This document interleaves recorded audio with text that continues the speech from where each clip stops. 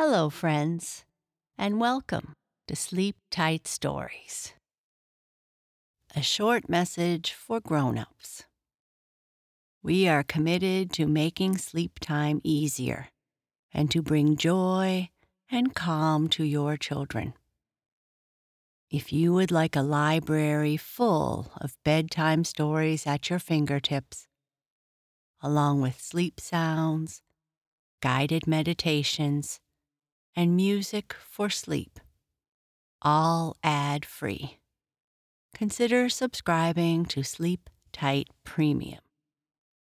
Visit sleeptightpremium.com to start your free trial today. A link can be found in our show notes. Thank you.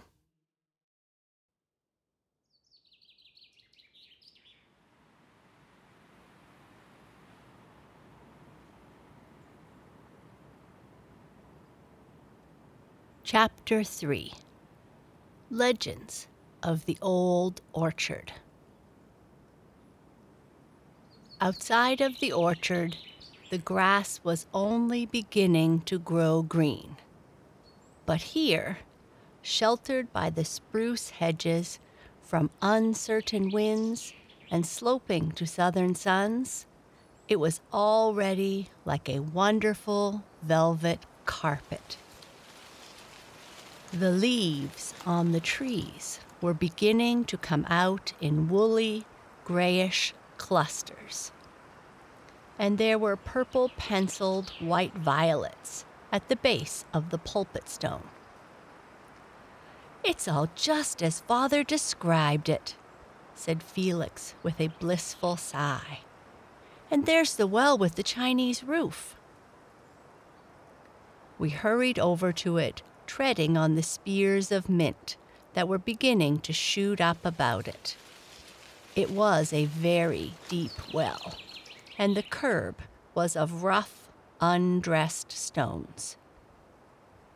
Over it, the strange pagoda-like roof built by Uncle Stephen on his return from a voyage to China was covered with yet leafless vines. "It's so pretty when the vines leaf out and hang down in long festoons," said the Story Girl. "The birds build their nests in it. A pair of wild canaries come here every summer. And ferns grow out between the stones of the well as far down as you can see. The water is lovely." Uncle Edward preached his finest sermon about the Bethlehem well, where David's soldiers went to get him water, and he illustrated it by describing his own well at the homestead, this very well, and how in foreign lands he had longed for its sparkling water. So you see, it is quite famous.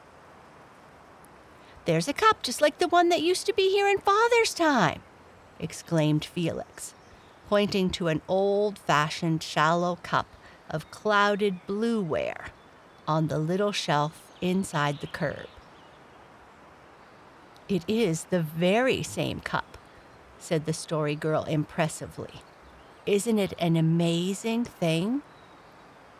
That cup has been here for 40 years, and hundreds of people have drunk from it, and it has never been broken. Aunt Julia dropped it down the well once, but they fished it up, not hurt a bit, except for that little nick in the rim.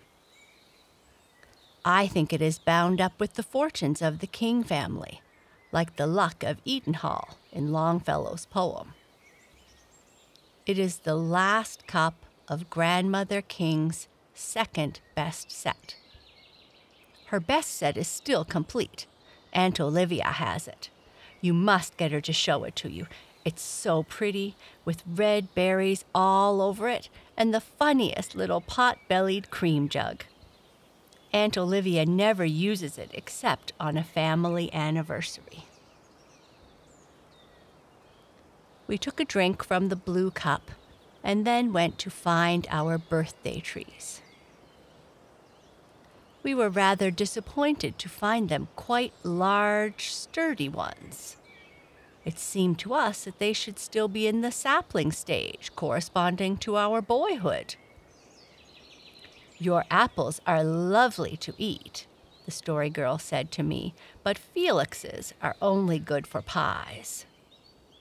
Those two big trees behind them are the twins' trees, my mother and Uncle Felix, you know.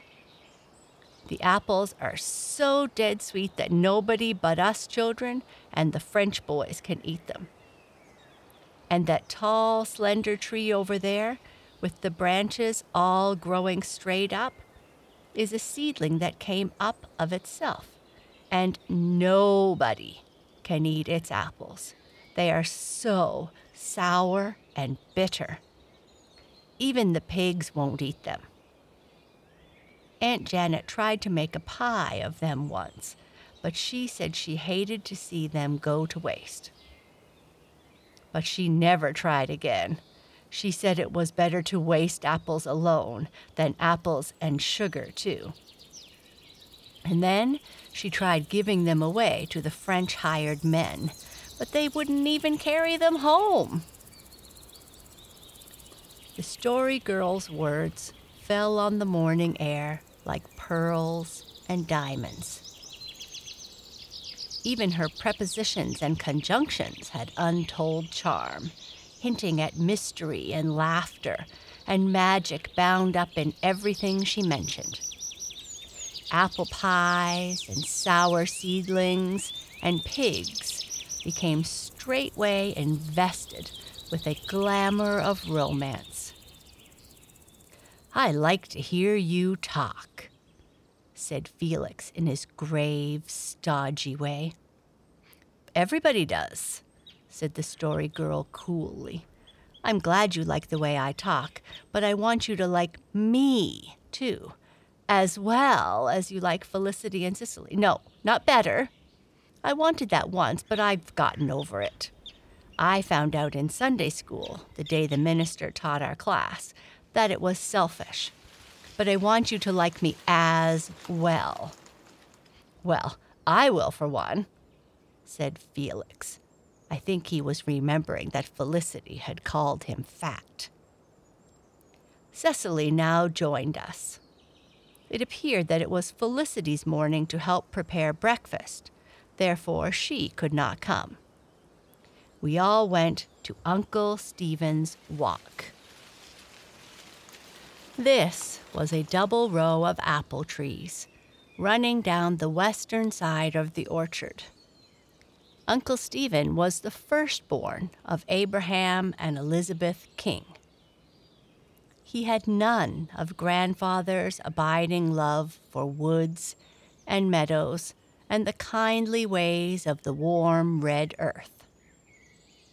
Grandmother King had been a ward, and in Uncle Stephen, the blood of the seafaring race claimed its own. To sea he must go, despite the pleadings and tears of a reluctant mother. And it was from the sea he came to set out his avenue in the orchard with trees brought from a foreign land. Then he sailed away again, and the ship was never heard of more.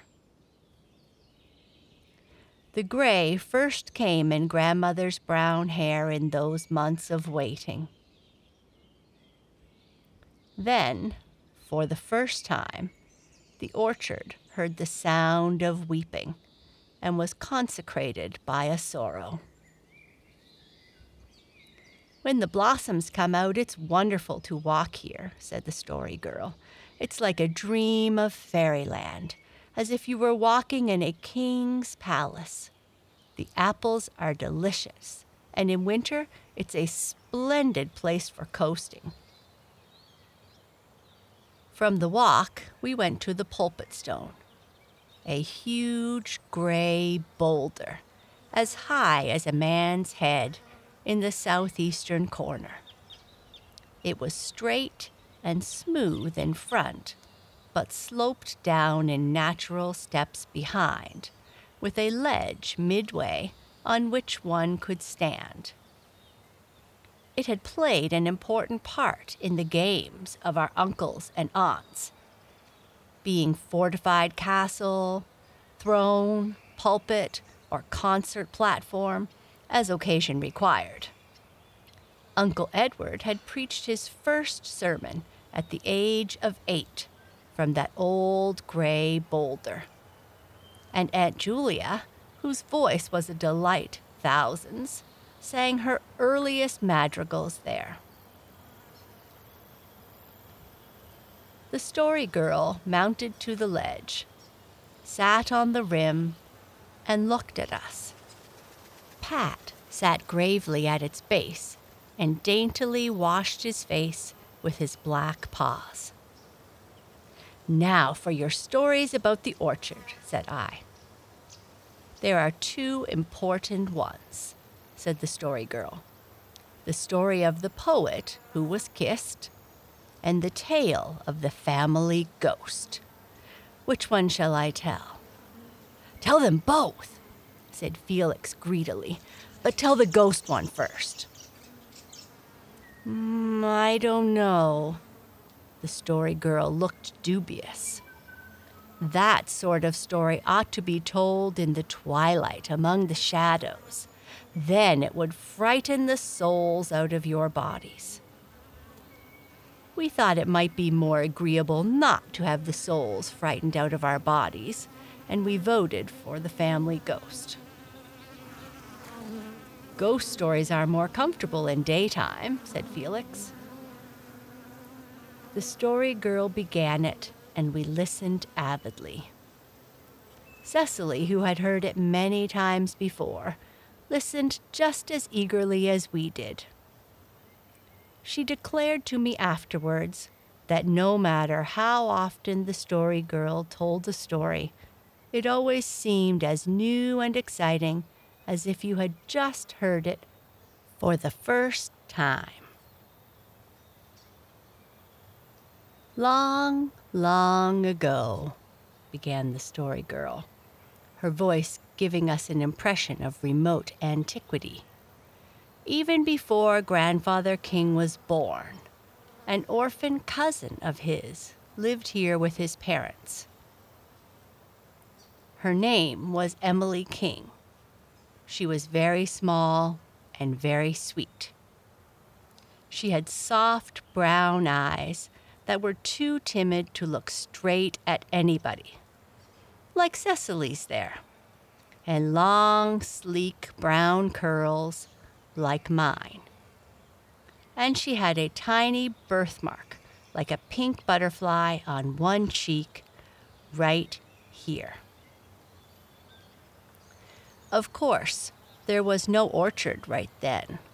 It was just a field, but there was a clump of white birches in it, right where that big spreading tree of Uncle Alex is now.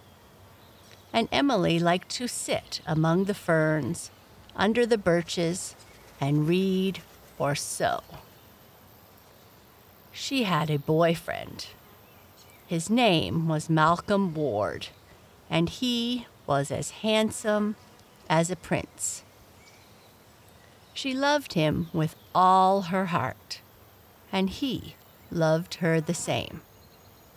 But they had never spoken about it.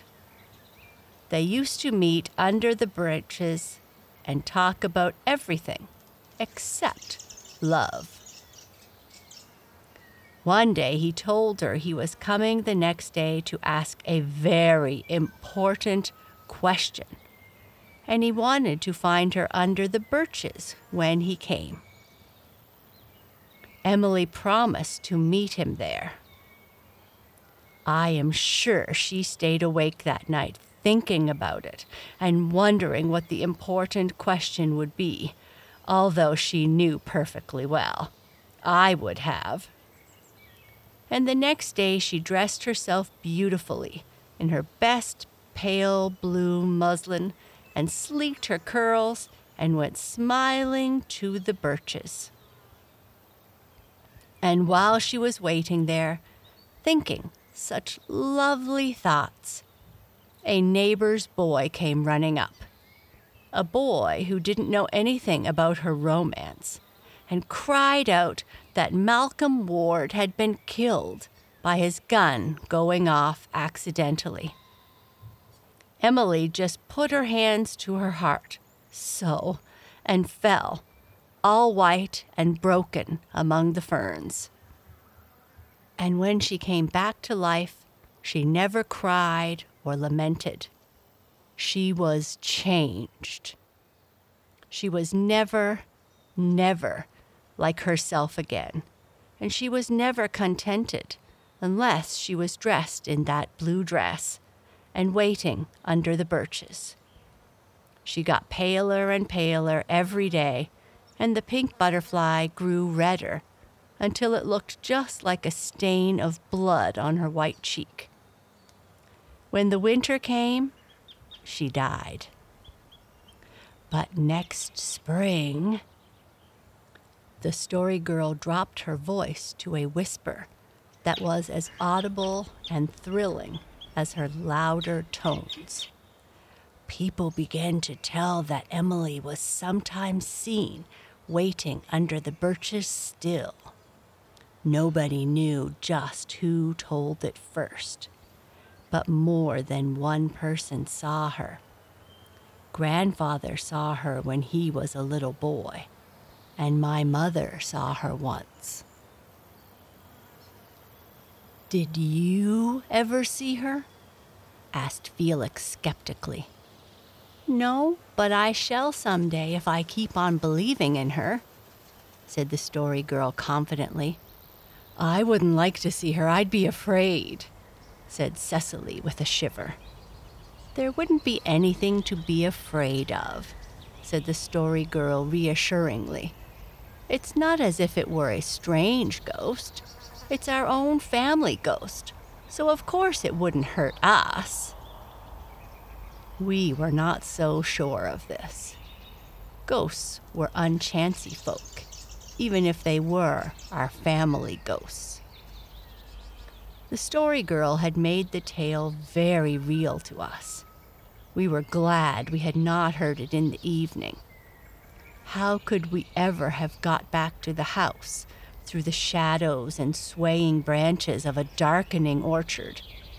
As it was, we were almost afraid to look up, lest we should see the wailing, blue-clad Emily under Uncle Alec's tree.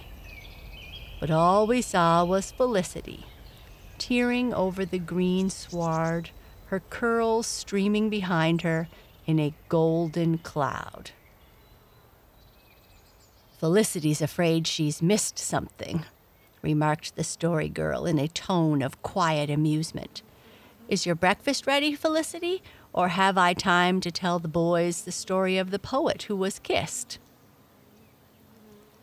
Breakfast is ready, but we can't have it till Father is through attending to the sick cow. So you will likely have time, answered Felicity. Felix and I couldn't keep our eyes off her. Crimson-cheeked, shiny-eyed from her haste, her face was like a rose of youth. But when the Story Girl spoke, we forgot to look at Felicity. About 10 years after Grandfather and Grandmother King were married, a young man came to visit them. He was a distant relative of Grandmother's, and he was a poet. He was just beginning to be famous. He was very famous afterward. He came into the orchard to write a poem, and he fell asleep with his head on a bench that used to be under Grandfather's tree. Then Great Aunt Edith came into the orchard. She was not a great aunt then, of course. She was only 18, with red lips and black hair and eyes. They say she was always full of mischief. She had been away and had just come home, and she didn't know about the poet. But when she saw him sleeping there, she thought he was a cousin they had been expecting from Scotland. And she tiptoed up, so, and bent over, so, and kissed his cheek. Then he opened his big blue eyes and looked up into Edith's face. She blushed as red as a rose, for she knew she had done a dreadful thing. This could not be her cousin from Scotland. She knew, for he had written so to her, that he had eyes as black as her own. Edith ran away and hid, and of course she felt still worse when she found out that he was a famous poet. But he wrote one of his most famous poems on it afterwards and sent it to her, and it was published in one of his books. We had seen it all: the sleeping genius, the roguish red-lipped girl, the kiss dropped as lightly as a rose petal on the sunburned cheek. "They should have gotten married," said Felix. "Well, in a book they would have, but you see, this was in real life," said the Story Girl. "We sometimes act the story out. I like it when Peter plays the poet. I don't like it when Dan is the poet because he is so freckled and screws up his eyes so tight. But you can hardly ever coax Peter to be the poet, except when Felicity is Edith, and Dan is so obliging that way." "What is Peter like?" I asked. "Peter is splendid. His mother lives on the Markdale Road and washes for a living. Peter's father ran away and left them when Peter was only 3 years old. He has never come back, and they don't know whether he is alive or dead. Isn't that a nice way to behave to your family? Peter has worked for his board ever since he was 6. Uncle Roger sends him to school and pays him wages in the summer. We all like Peter, except Felicity." "I like Peter well enough in his place," said Felicity primly, "but you make far too much of him, Mother says. He is only a hired boy, and he hasn't been well brought up and hasn't much education. I don't think you should make such an equal of him as you do." Laughter rippled over the Story Girl's face as shadow waves go over ripe wheat before a wind. "Peter is a real gentleman, and he is more interesting than you could ever be, if you were brought up and educated for 100 years, she said. "He can hardly write," said Felicity. "William the Conqueror couldn't write at all," said the Story Girl crushingly. "He never goes to church and he never says his prayers," retorted Felicity, uncrushed. "I do too," said Peter himself, suddenly appearing through a little gap in the hedge. "I say my prayers sometimes." This Peter was a slim, shapely fellow with laughing black eyes and thick black curls. Early in the season as it was, he was barefoot. His attire consisted of a faded gingham shirt and a scanty pair of corduroy knickerbockers, but he wore it with such an unconscious air of purple and fine linen that he seemed to be much better dressed than he really was. "You don't pray very often," insisted Felicity. "Well, God will be all the more likely to listen to me if I don't pester him all the time," argued Peter. This was rank hearsay to Felicity, but the Story Girl looked as if she thought there might be something in it. "You never go to church anyhow," continued Felicity, determined not to be argued down. "Well, I ain't going to church till I've made up my mind whether I'm going to be a Methodist or a Presbyterian." Aunt Jane was a Methodist. My mother ain't much of anything, but I mean to be something. It's more respectable to be a Methodist or a Presbyterian or something than not to be anything. When I've settled what I'm going to be, I'm going to go to church, same as you. That's not the same as being born something, said Felicity loftily. I think it's a good deal better to pick your own religion than have to take it just because it's what your folks had, retorted Peter. Now, never mind quarreling, said Cecily. You leave Peter alone, Felicity.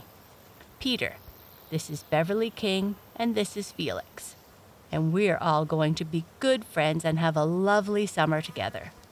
Think of the games we can have. But if you go squabbling, you'll spoil it all.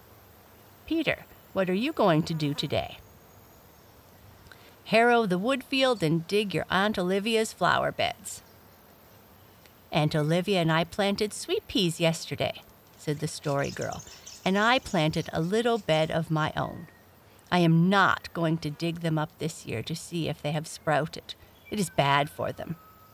I shall try to cultivate patience, no matter how long they are coming up. I am going to help Mother plant the vegetable garden today, said Felicity. Oh, I never liked the vegetable garden, said the Story Girl, except when I am hungry. Then I do like to go and look at the nice little rows of onions and beets. But I love a flower garden. I think I could always be good if I lived in a garden all the time. Adam and Eve lived in a garden all the time, said Felicity, and they were far from always being good. They mightn't have kept good as long as they did if they hadn't lived in a garden, said Story Girl. We were now summoned to breakfast. Peter and the Story Girl slipped away through the gap, followed by Patty, and the rest of us walked up the orchard to the house. Well, what do you think of the Story Girl? Asked Felicity. She's just fine, said Felix enthusiastically. I never heard anything like her to tell stories. She can't cook, said Felicity, and she hasn't a good complexion. Mind you, she says she's going to be an actress when she grows up. Isn't that dreadful? We didn't exactly see why. Oh, because actresses are always wicked people, said Felicity in a shocked tone. But I dare say the Story Girl will go and be the one just as soon as she can. Her father will back her up in it. He is an artist, you know. Evidently, Felicity thought artists and actress and all such poor trash were members one of another. Aunt Olivia says the Story Girl is fascinating, said Cecily. The very adjective. Felix and I recognized its beautiful fitness at once. Yes, the Story Girl was fascinating, and that was the final word to be said on the subject. Dan did not come down until breakfast was half over, and Aunt Janet talked to him after a fashion which made us realize that it would be well to keep, as the piquant country phrase went, from the rough side of her tongue. But all things considered, we liked the prospect of our summer very much. Felicity to look at, the Story Girl to tell us tales of wonder, Cecily to admire us, Dan and Peter to play with. What more could reasonable fellows want?